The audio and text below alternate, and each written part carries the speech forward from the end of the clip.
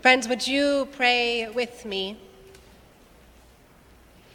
Oh God, may the words of my mouth and the meditations of all of our hearts be acceptable to you, O God, our rock and our Redeemer.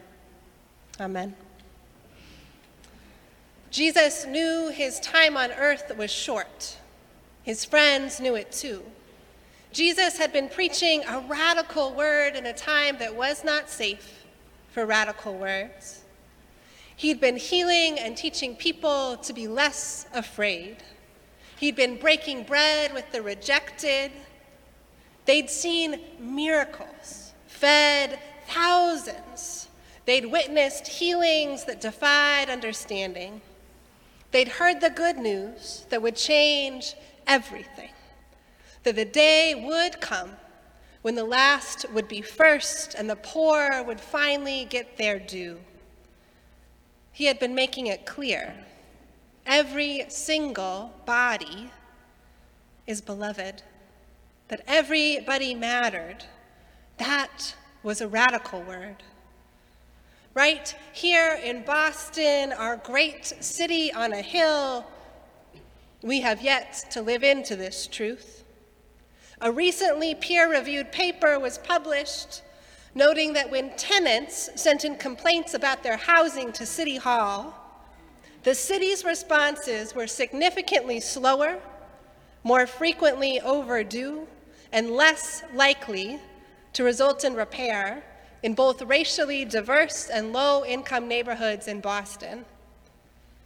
This led directly to poor health outcomes like asthma due to mold and other maladies.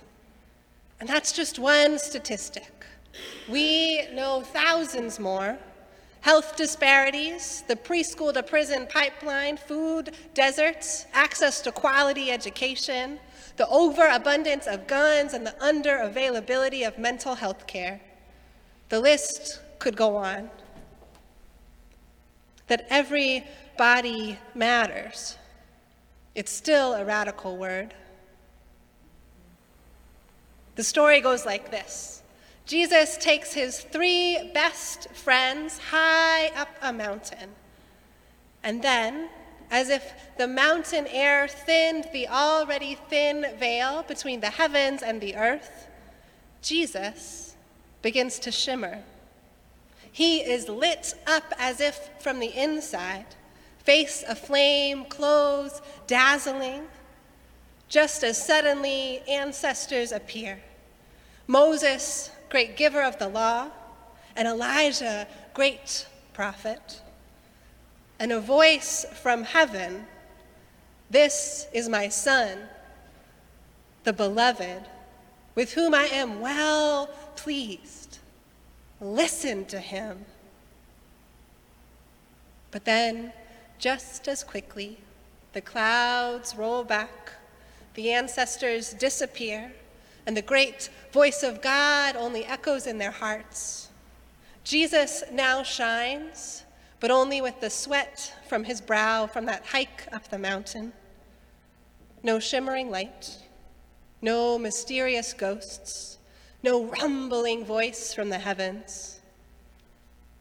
Perhaps it was a miracle of God that made the ancestors appear and Jesus to shine. But what if it was not an additive miracle?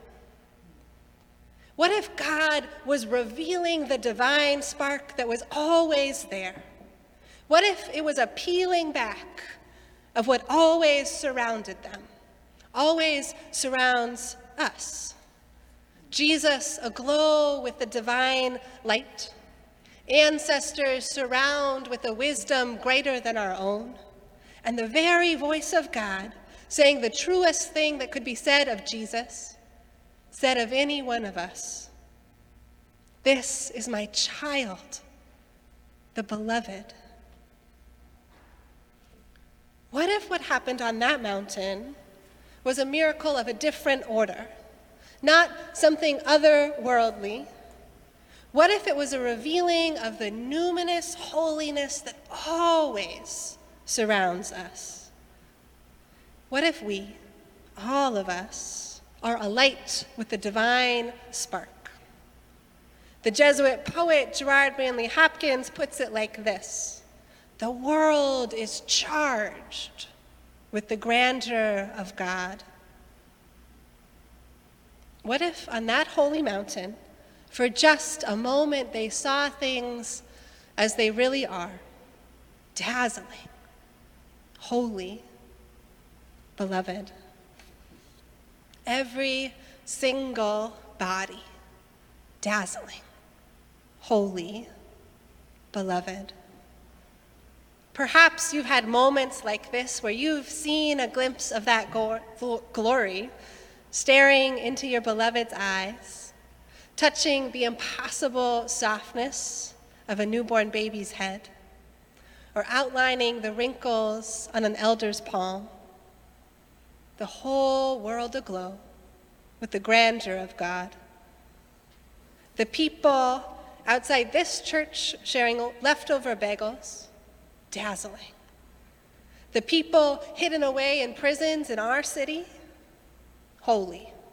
The children on the playgrounds of Back Bay and Mattapan, beloved.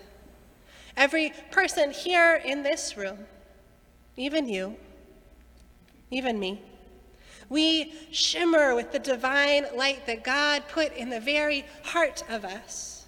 And that light still shines. It's got a no matter whatness to it.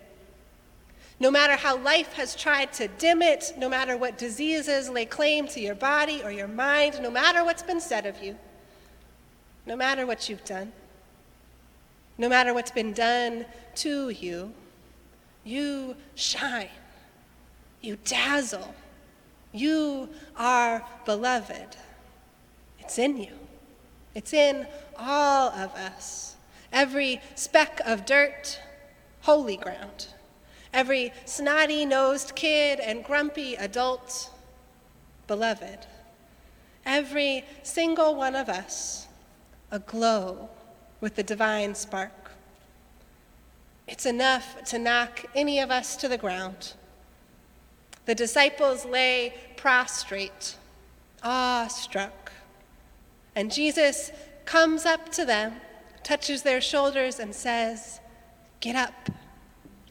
In the Greek, it's "gyro," or "be risen." Because Jesus knows. The mountaintop is powerful, but we can't stay there. We want to stay where it's safe and things are clear, but that is not where God calls us. We have to get up because all is not well in the valley.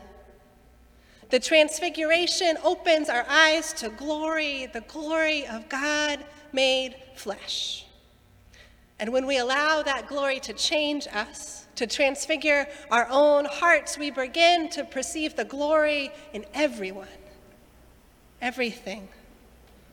That transfiguration of heart sends us down the mountain where earthly powers and principalities and the various isms of human sin have attempted to dim the dazzling image of God that lives in each and every person. When we see Jesus in his glory, we know what's at stake when he walks the road to Calvary.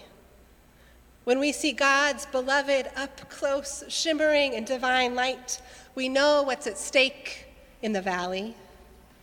Where our city's realities do not reflect the divine reality. Where we fall short of loving our neighbors. Where racism and social inequity disrupt the dazzle of our neighbors and ourselves. We can't stay on the mountaintop. We must go down to the valley because we have seen the truth, that everyone and everywhere is alive with God's glory. And we cannot let that glory be diminished by the earthly powers that have lost the ability to see the holy in all things. And so we join with our neighbors at Mattapan Food and Fitness and Father's Uplift and so many more who are working to ensure that the divine light and dignity present in each child and elder and every one of us in between in this beautiful city of Boston can shine bright. You dazzling, you holy, you beloved ones, you shine.